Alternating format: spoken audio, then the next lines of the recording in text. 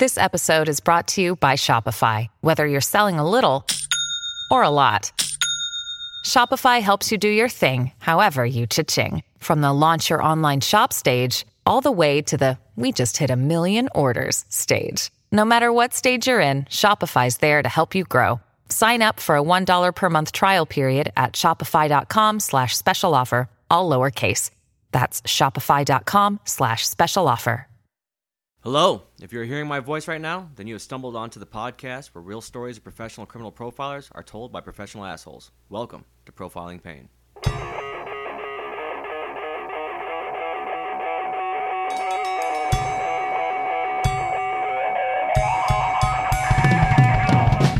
How's it going, co-filers?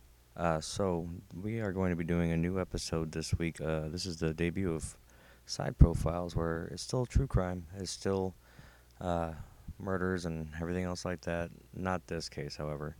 But except for we're going to be doing it all about music. So Side Profiles are going to be a little in between our episodes based around music. Also with that, we're going to be teaming up with the guys from Rap Sheets. They currently are doing a Facebook Live comparison show. They compare artists, or they compare songs, lyrics, stuff like that. But they're going to be starting their podcast debut on this show. So hopefully they figure out what they like and how they want to do it. And I don't know that they're going to do true crime so much, but with the crossover episode, we will be doing true crime. We're going to be covering Jam Master Jay. So if you've even paid attention to the news remotely, you know that they recently caught his murderers. And we'll get into all that sometime in October. In the meantime, this episode is going to be all about Old Blue Eyes, Frank Sinatra. So we're going to go through a couple different timelines. The first timeline is going to be what the public knows about Frank Sinatra, his career, his musical career, his albums. And then the second timeline we're going to go over is going to be actually his family ties to the mob, his ties to the mob, what the FBI felt about him, and so on and so forth from his birth to his death. So no real current events. We're going to cover this one. We're going to keep this one straightforward since we do have the two timelines. And then after this, we'll get back into Ted Bundy on the next episode, where we are going to move into Utah and Colorado. Again, it's a really crazy story. It's a lot of fun, except for, the tragedies that happen with it, obviously. But in the meantime, let's get started on Frank Sinatra. So who is Frank Sinatra? I don't think there's anybody alive who doesn't know who Frank Sinatra is. He was famous for decades. Even when he was part of the Rat Pack, I mean, you think Las Vegas, you think Frank Sinatra. You think lounge singers, you think Frank Sinatra. You watch Married with Children, you think Frank Sinatra, because it's his song that's the intro to that. So we're going to get right into Frank Sinatra. So we're going to cover a bit of his biography. So Frank Sinatra, 1915 and 1998. So, who was Frank Sinatra? He was a singer and actor. He rose to fame singing big band numbers in the 1940s and 1950s. He had a dazzling array of hit songs and albums and went on to appear in dozens of films, winning a supporting acting Oscar for his role in From Here to Eternity. He left behind a massive catalog of work that includes iconic tunes like Love and Marriage, Strangers in the Night, My Way, New York, New York. He died on May 14, 1998 in Los Angeles, California. So Francis Albert Frank Sinatra was born on December 12, 1915 in Hoboken, New Jersey. The only child of Sicilian immigrants, at teenage Sinatra decided to become a singer after watching Bing Crosby perform in the mid-1930s. He had already been a member of the Glee Club in his high school and began to sing at local nightclubs. Radio exposure brought him to the attention of bandleader Harry James, with whom Sinatra made his first recordings, including All or Nothing at All in 1940. Tommy Dorsey invited Sinatra to join his band. After 2 years of chart-topping success with Dorsey, Sinatra decided to strike out on his own. Now, between 1943 and 1946, Sinatra's solo career blossomed as the singer charted a slew of hit singles. The mobs of Bobby Soxer fans Sinatra attracted with his dreamy baritone earned him such nicknames as The Voice and the Sultan of Swoon. It was the war years, and there was a great loneliness, recalled Sinatra, who was unfit for military service due to a punctured eardrum.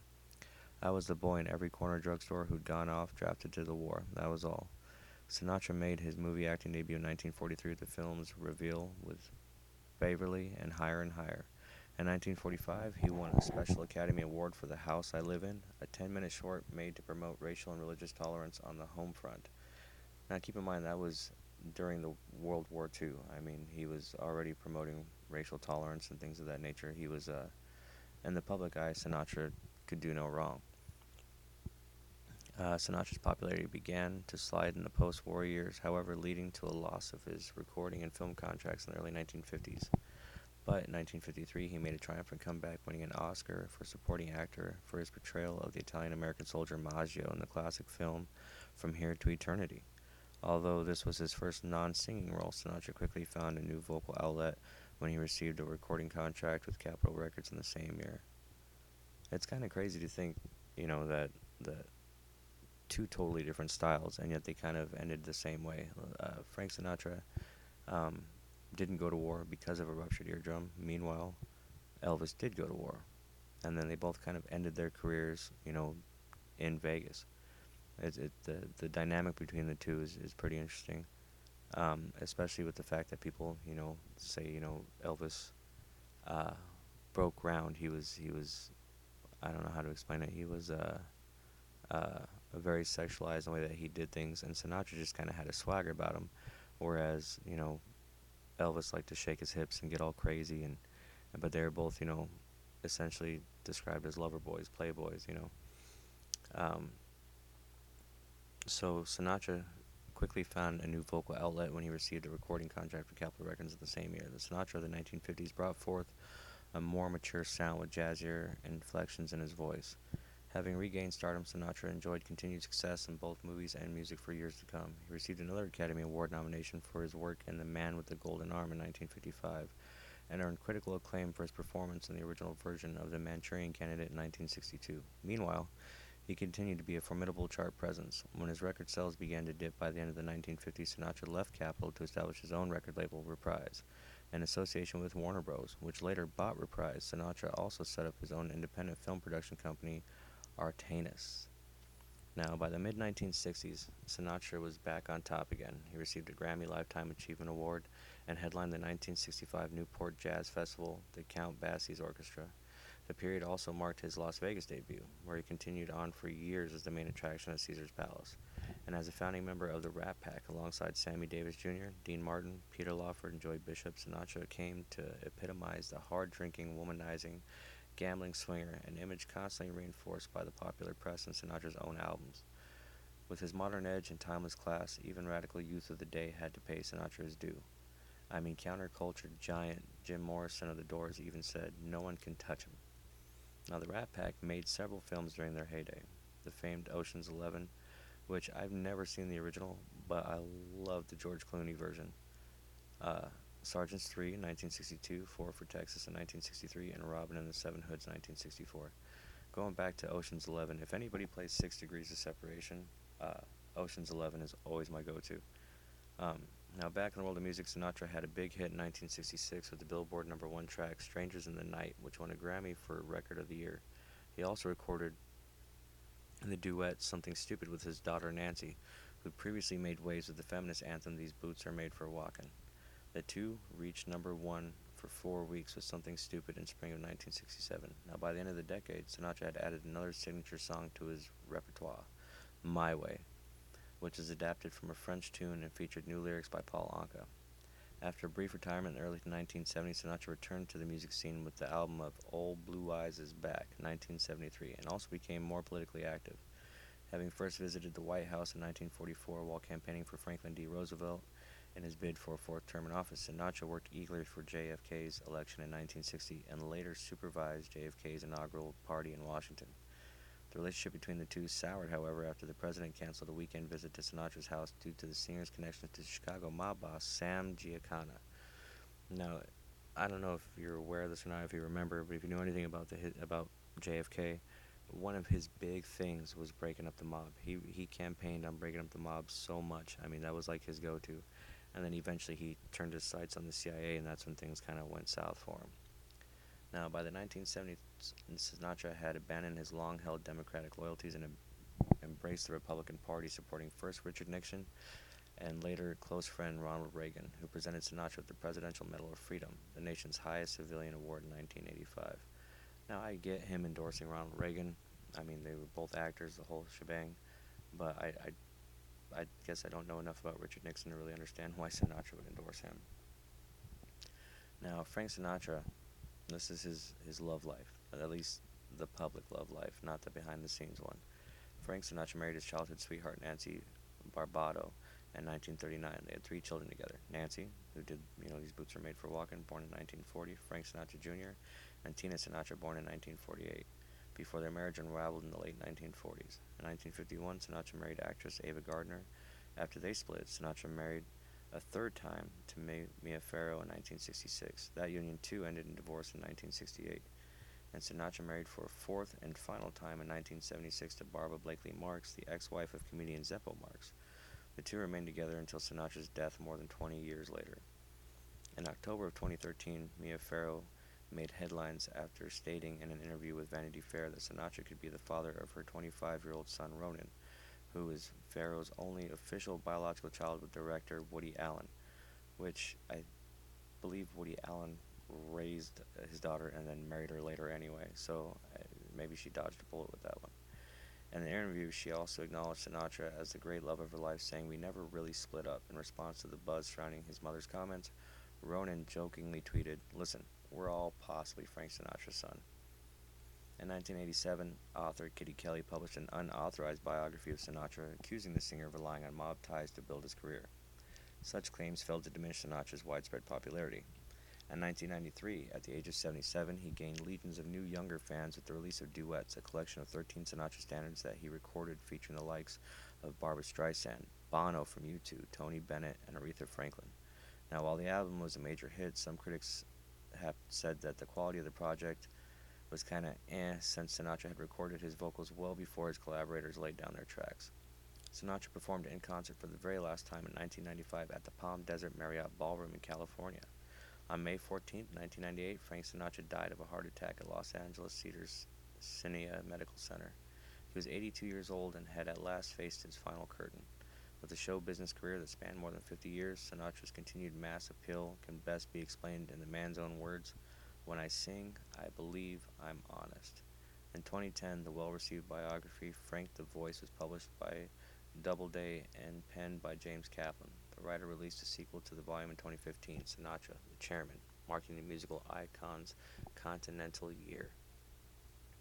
Now, that's all well and cool. That's his front. That's what they put pretty much as his main story, his legacy. Now, there's a whole nother biography that I found based around primarily his mafia ties. So I'm not saying it tortures his legacy, but it kind of shows you uh, what kind of happened in the backroom deals, how his family made their money, where they started. And we're going to get into that right now. So Frank Sinatra battled these rumors of having mafia ties the entire time. And a lot of people think that his career was due to the mafia. How he ended up in Vegas is due to the mafia. And we're going to get into that. We're going to talk about how it got to that point. And it wasn't just him. I mean, everybody knows that Dean Martin died really young. He's part of the 27 Club. There's even stuff saying that Sammy Davis Jr. made his way into mafia ties somehow. So we're gonna get into some of that. But as I said, this is all about Frank Sinatra, old Blue Eyes himself. So rumors of Sinatra's mafia connections dogged his entire career, and the legendary crooner certainly had connections to made men. So in 1950, the U.S. Senate convened a high-profile committee to investigate the growing problem of organized crime in America, popularly known as the Kefauver Committee, after its chairman, Senator Estes Kefauver. Its findings included admissions of the FBI's failure to combat countrywide mob activity, leading to more than 70 local crime commissions to combat the mafia at local level, and a nationwide Racketeer Influence and Corrupt Organizations Act. Unusually for the time, the proceedings were televised, with more than 30 million viewers eagerly tuning in to watch the testimonies of infamous gangsters Mickey Cohen, Frank Costello, Jay Greasy Thumb Guzik, and others. Narrowly escaping a public grilling on this occasion was a struggling club singer called Frank Sinatra. Now, counsel Joseph L. Nellis questioned the singer in advance to determine his suitability for the stand, and the Kefauver Committee ultimately decided that no real purpose would be served by a Sinatra subpoena. His career was already ailing at the time, and the committee generously opted not to finish him off by tarring him with the mafia brush. So that goes to show you how much your stardom can get you. You know, even the FBI decided, all right, well, let's not mess with him right now. He's already got a tarnished career. He's starting to fail. Let's not make it any worse. Now, however, during his questioning, Sinatra nevertheless admitted to more than passing acquaintances with a significant list of made men: Lucky Luciano, Bugsy Siegel, Willie Moretti, and Al Capone's cousins, the Fischetti brothers. Sinatra would not escape similar hearings in the future. While he always denied any mafia involvement, his name kept cropping up. He was called before a joint Senate House Select Committee on Crime, along with his fellow Rat Pack performer Sammy Davis Jr., investigating gambling and corruption related to sport in 1972. There's further public testimony and further denials in the hearings of the Nevada Gaming Control Board in 1981, where Sinatra was seeking to obtain a lucrative gambling license for his Las Vegas interests. They were never proven, but the whispers of Sinatra's intimate links to the mob were never silenced either. Was he really part of the mafia, or was he, as many have concluded, just a groupie in love with the life but content to watch from the sidelines? Possible mafia ties stretch all the way back to Sinatra's grandfather's youth in Sicily, the Italian island that was the birthplace of the Cosa Nostra. Frank's grandfather, Francesco Sinatra, was born in 1857 in the hill town of Leccara Fredi, 15 miles from the famous town of Corleone. While there's no evidence that Francesco was involved in any dubious undertakings, he lived on the same street as the Luciano family, whose most famous son, Salvatore, nicknamed Lucky, would come to be considered one of the fathers of organized crime in New York in years to come. Lucky's address book even contained the name of one of Francesco's in-laws, so it's entirely possible that Francesco and the Lucianos were personally acquainted. Francesco Sinatra immigrated to New York in 1900 with his wife and 5 children. The youngest, Antonio, Frank's father, became an apprentice shoemaker but also worked as a chauffeur and a professional bantamweight boxer. He had run-ins with the law involving a hit-and-run accident for which he narrowly escaped a manslaughter conviction and for receiving stolen goods. He married Frank's mother, Dolly, in 1913, and Frank himself was born, an only child, 2 years later. Dolly was a midwife, known to some as Hatpin Dolly, due to her notoriety for performing illegal backstreet abortions for which she was convicted twice. But she was also heavily involved in local Hoboken and Jersey City politics, working for 2 successive mayors at a time when the boroughs were infamous for corruption. When she and Antonio opened a bar in 1917, she became well known for bouncing drunks on the streets with her ever-present Billy Club. The bar was the environment in which the young Frank Sinatra grew up, at a time when selling alcohol was illegal, thanks to USA's prohibition laws, and specifically the Volstead Act. Frank would be doing his homework in the evenings in the corner of an establishment that could only remain in business thanks to his father's bootlegging activities with the local gangster Waxy Gordon, who in turn was connected to Lucky Luciano. Hoboken, as a port town, was a major transit point for illicit alcohol shipments, and Frank's uncles, Dolly's brothers, were also heavily embroiled in the trade. Prohibition, perversely, was big business if you were on the wrong side of the law. It was the making of the mafia in the United States. Frank's upbringing certainly wasn't racked with hardship. His family, however, rode out the Great Depression in the 1930s to the extent that Dolly bought him a brand new car for his 15th birthday. So he was already on top of the world without realizing he was on top of the world. I mean, his dad was living large during Prohibition. I mean, I just imagine Frank's upbringing, seeing all these lounge singers in the back of a speakeasy in his own bar. I mean, that's regardless of whether or not there was any true mafia ties for him at that age. He was there. He was part of it. He saw it. He was in Jersey at the time. He got to see the Flappers. He got to see all these big bands. He got to be just a part of that. And at such an age where you're highly impressionable, how could you not fall in love with that scene? How could you not fall in love with the idea of it? I mean, to this day, there's still people who are into big band swing music. I mean, speakeasies have even become kind of a almost like a scene in of its own, where like, yeah, you've got the bar front, but then you got this cool little spot in the back, and so how could he, especially at that age, 15, getting your first car? It's all coming possibly from mob money. Your dad's already bootlegging. You already have that. I almost want to say like idea of like grandeur of this type of lifestyle. So despite his constant exposure to mob activities, Frank seized on a different racket very early in life. He gave his first public performance singing along the player piano in a Sinatra bar and grill at the age of about 8 years old. Misty-eyed tough guys would give him pocket money for his renditions of sentimental popular songs of the day, and a future star was born. His first professional break as a singer came in 1935 when he was 20. As a member of local singing group the Hoboken Four, they were a trio until Dolly leaned in on him to let Frank join, probably with her billy club. This led to years of singing in clubs and bars in New York and around the country, an occupation in which fraternizing with mobsters and their bosses would have been completely unavoidable. Organized crime went hand in hand with the bar business, and even after Prohibition ended, the mob remained silent partners in many businesses. They were also heavily involved in the music industry, controlling most of the jukeboxes nationwide and therefore dictating what records would be successful. Saloons are not run by the Christian Brotherhood, Sinatra hedged in later life. A lot of guys were around that had come out of Prohibition or ran pretty good saloons. I worked in places that were open. They paid, they came backstage, they said hello, they offered you a drink. If St. Francis of Assisi was a singer and worked in saloons, he'd have met the same guys. That doesn't make him part of something. Sinatra enjoyed a very good year in 1939. He had a contract with bandleader Tommy Dorsey, a hot enough act for Sinatra's national profile to be hugely increased.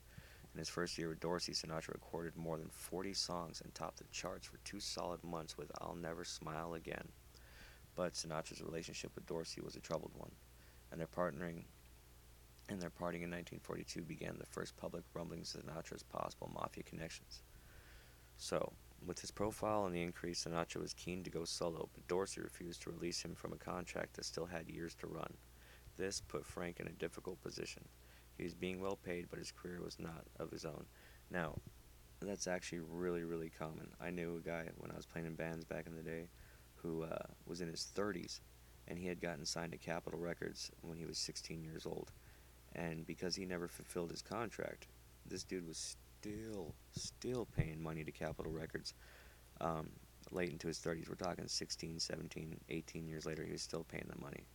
So, for all you musicians out there, before you sign in that dotted line, make sure you completely understand that contract, because whatever you do not fulfill, you do owe. It's a contract. And they can afford much, much, much better lawyers than you.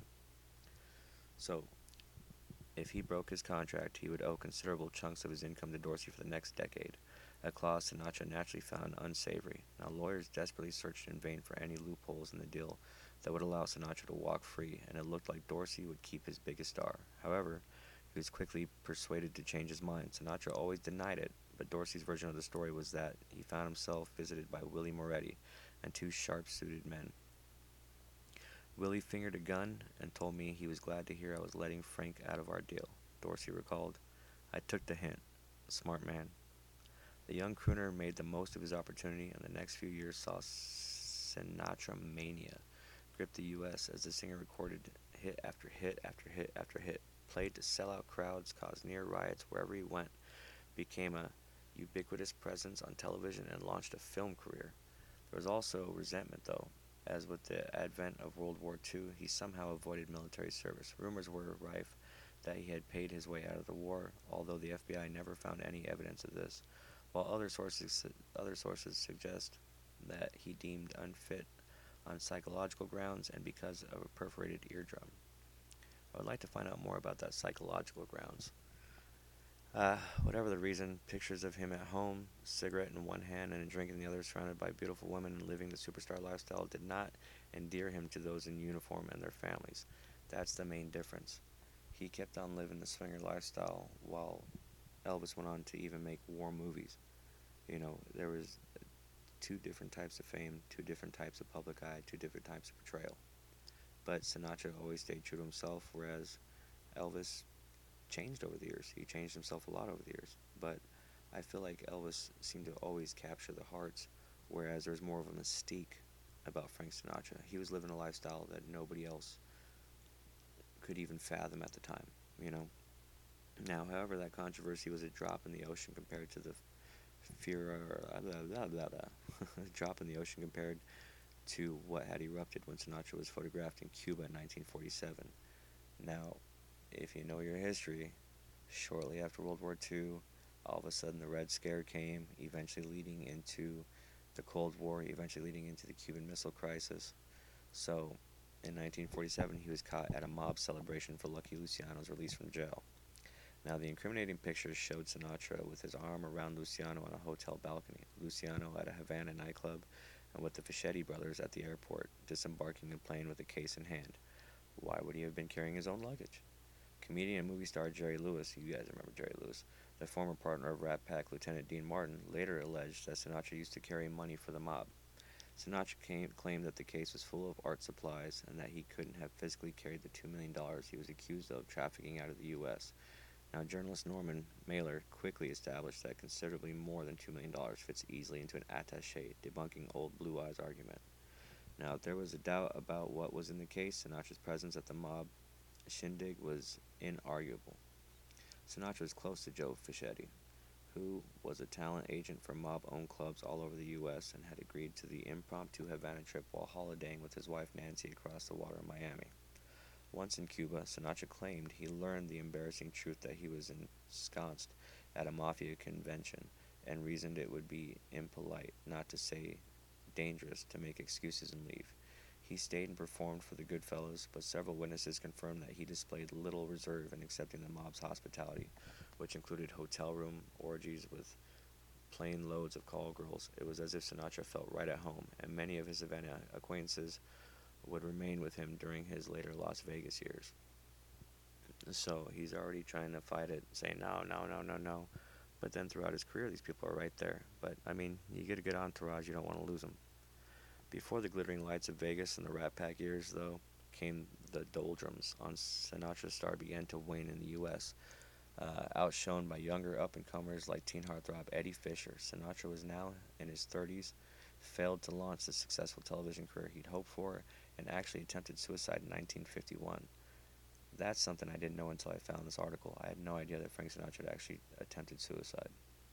But he achieved one of the greatest comebacks of all time when he landed a role in the 1953 movie From Here to Eternity, for which he won an Oscar for Best Supporting Actor for playing Angelo Maggio, a down-on-his-luck Italo-American GI. Once again, evidence suggests that he didn't achieve that success entirely on merit. The head of Columbia Studios, Harry Cohn, had been adamant that Sinatra would not be cast in the film until a phone call from gangster Johnny Roselli persuaded him it was in his best interest after all. The alleged episode was the inspiration for Mario Puzo and his novel The Godfather, for the part in which studio head Jack Woltz is terrorized into casting Johnny Fontaine in his movie by a horse's head being left in his bed. Roselli's display of power was less over, but it is alleged just as impactful. Having helped Sinatra revive his career, it was unlikely that the mob would let him out of their clutches. FBI Director J. Edgar Hoover famously described Sinatra as having a hoodlum complex, and it's clear that he relished the dark glamour of associating with gangsters and criminals. The reality, though, was that he was as much enthralled with the mafia as he would have been to Tommy Dorsey if he'd failed to break his contract all those years ago. When they asked him for free performances in support of one of their causes, he would jump to oblige. In 1953, when mafia fortunes were being invested and making Las Vegas the gambling capital of the world, Sinatra was an important pawn in their game. If Vegas was to attract visitors, it needed a roster of star attractions and performers. Sinatra was to be a regular fixture at the mob-run Sands Hotel and Casino, in return for a 2% stake in the operation. This was big business. The Sands became his home, away from home until the late 1960s and in the mid-1970s. Another incriminating photograph would haunt him through the media. He was snapped backstage at the mob-built Westchester Premier Theater in New York with his arm around crime boss Carlo Gambino. The FBI kept the file open on Sinatra for 5 decades until his death in 1998. They stated Sinatra dressed like a gangster, talked like a gangster, behaved like a gangster, grew up around gangsters, and fraternized with gangsters. Perhaps the greatest irony is that he was never actually a made man.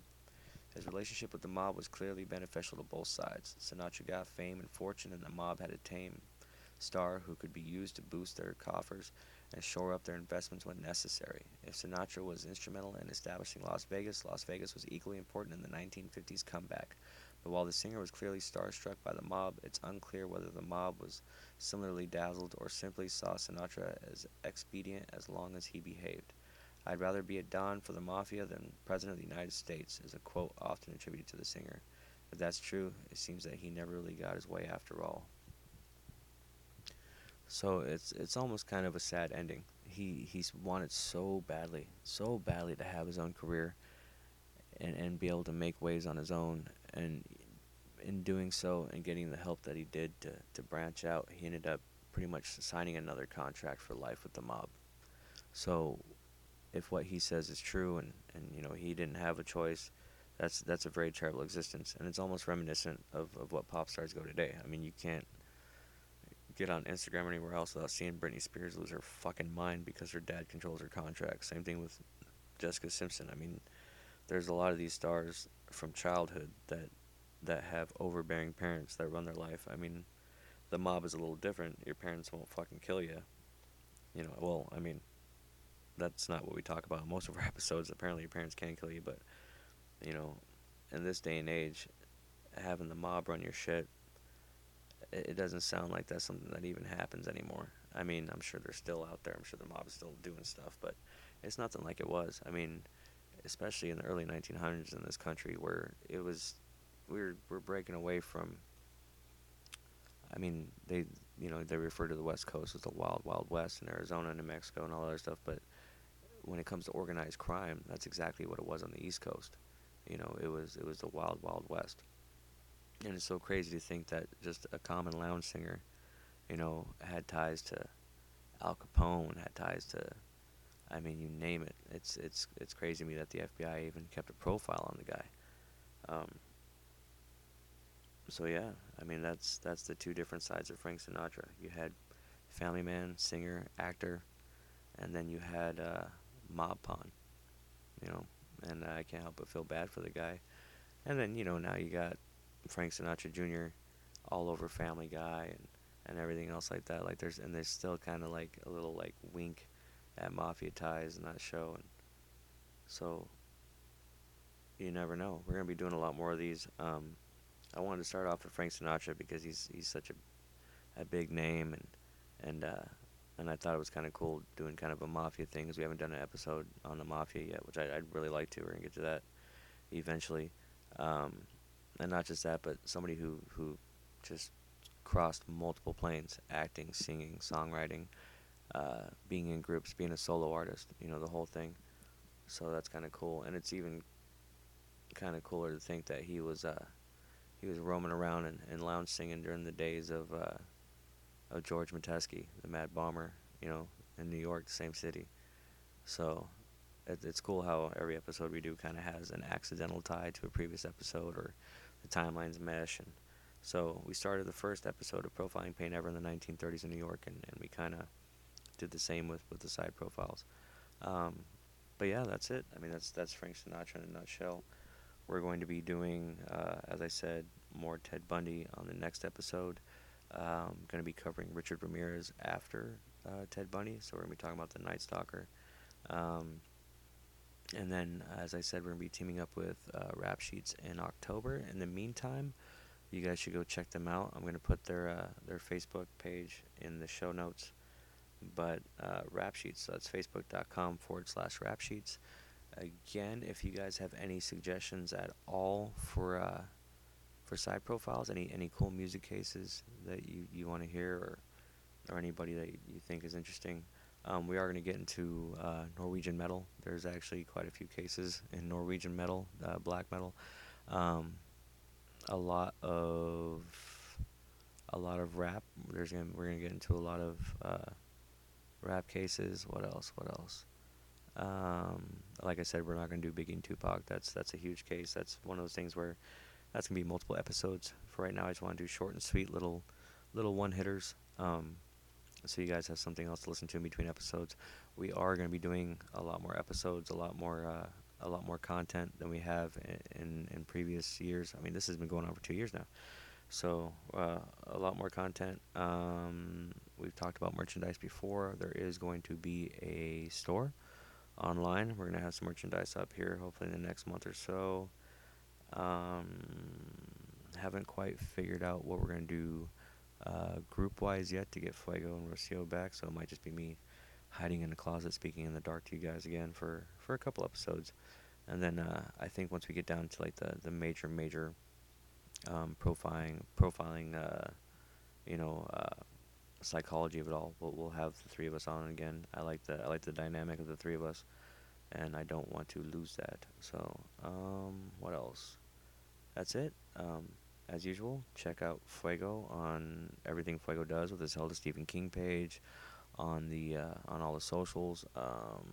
Check out Rocio uh, on anything that she does. I still got to get the name of her damn podcast so I can actually talk about it. And that's it. Um, so mid October, end of October, we'll be releasing the crossover episode of Rap Sheets. Like I said, it's gonna be on Jam Master Jay. We might even talk a little bit about 6ix9ine and whatever the fuck he's doing in Chicago all the time. And then, and who knows? Maybe by the time that fucking episode comes out, God, I don't know. He's uh, he's a nut job all on himself. I don't know what the fuck's wrong with these mumble rappers these days. They come out for 2 years and they like fall off or die. It's fucking insane. Um, and that's pretty much it. So thank you guys again for listening. Um, the last episode I did on Ted Bundy was kind of short and sweet with the Ted Bundy info. The next one's gonna be a lot fatter, a lot meatier. Gonna cover some things that I missed for Washington. And then once it gets into Utah and Colorado, it just gets crazy. And then what else? Current events. I don't know if you guys have noticed or not, but there's an election coming up. Um, Going to try to avoid the politics, but even in this damn Frank Sinatra episode, a little bit of politics got sprinkled in there. But yeah, that's pretty much it. And then yeah, that's all I got. So thank you guys so much. Download, share, subscribe, all that crap. Go on Apple Podcasts, get some likes there. We're on Stitcher, we're on Spotify, wherever the hell you're listening to us. Obviously, that's where we're at. And more sites are popping up every day. We haven't made our way to Pandora yet. I don't know if that's something that's going to happen. That's really up to Age of Radio. Big thank you again to Age of Radio and Jeremy and everything that they do there. Uh, they got 1,000,001 different podcasts popping up all the time, so make sure to go to their Bazaar page. That's ageofradio.org. Check that out and all the cool little podcasts there. They got, everything. Murder Under the Midnight Sun. They got Breakdown from the Couch. They got sports podcasts, financial podcasts. Um, Jeremy actually does his own thing called Age of Jeremy. He's actually the company runner for Age of Radio, and he does stuff every day on Instagram. So check out Age of Jeremy. Facebook.com. You can go check out Addicted to Podcasting on Facebook. Definitely like Age of Radio on Facebook. Facebook. Check out Profiling Pain Podcast on Facebook. Also on Instagram. And that's about it for the socials. I don't touch Twitter, so you can follow Fuego on Twitter. And that's it. So you guys just keep on keeping on. And stay metal, mofos. Thanks.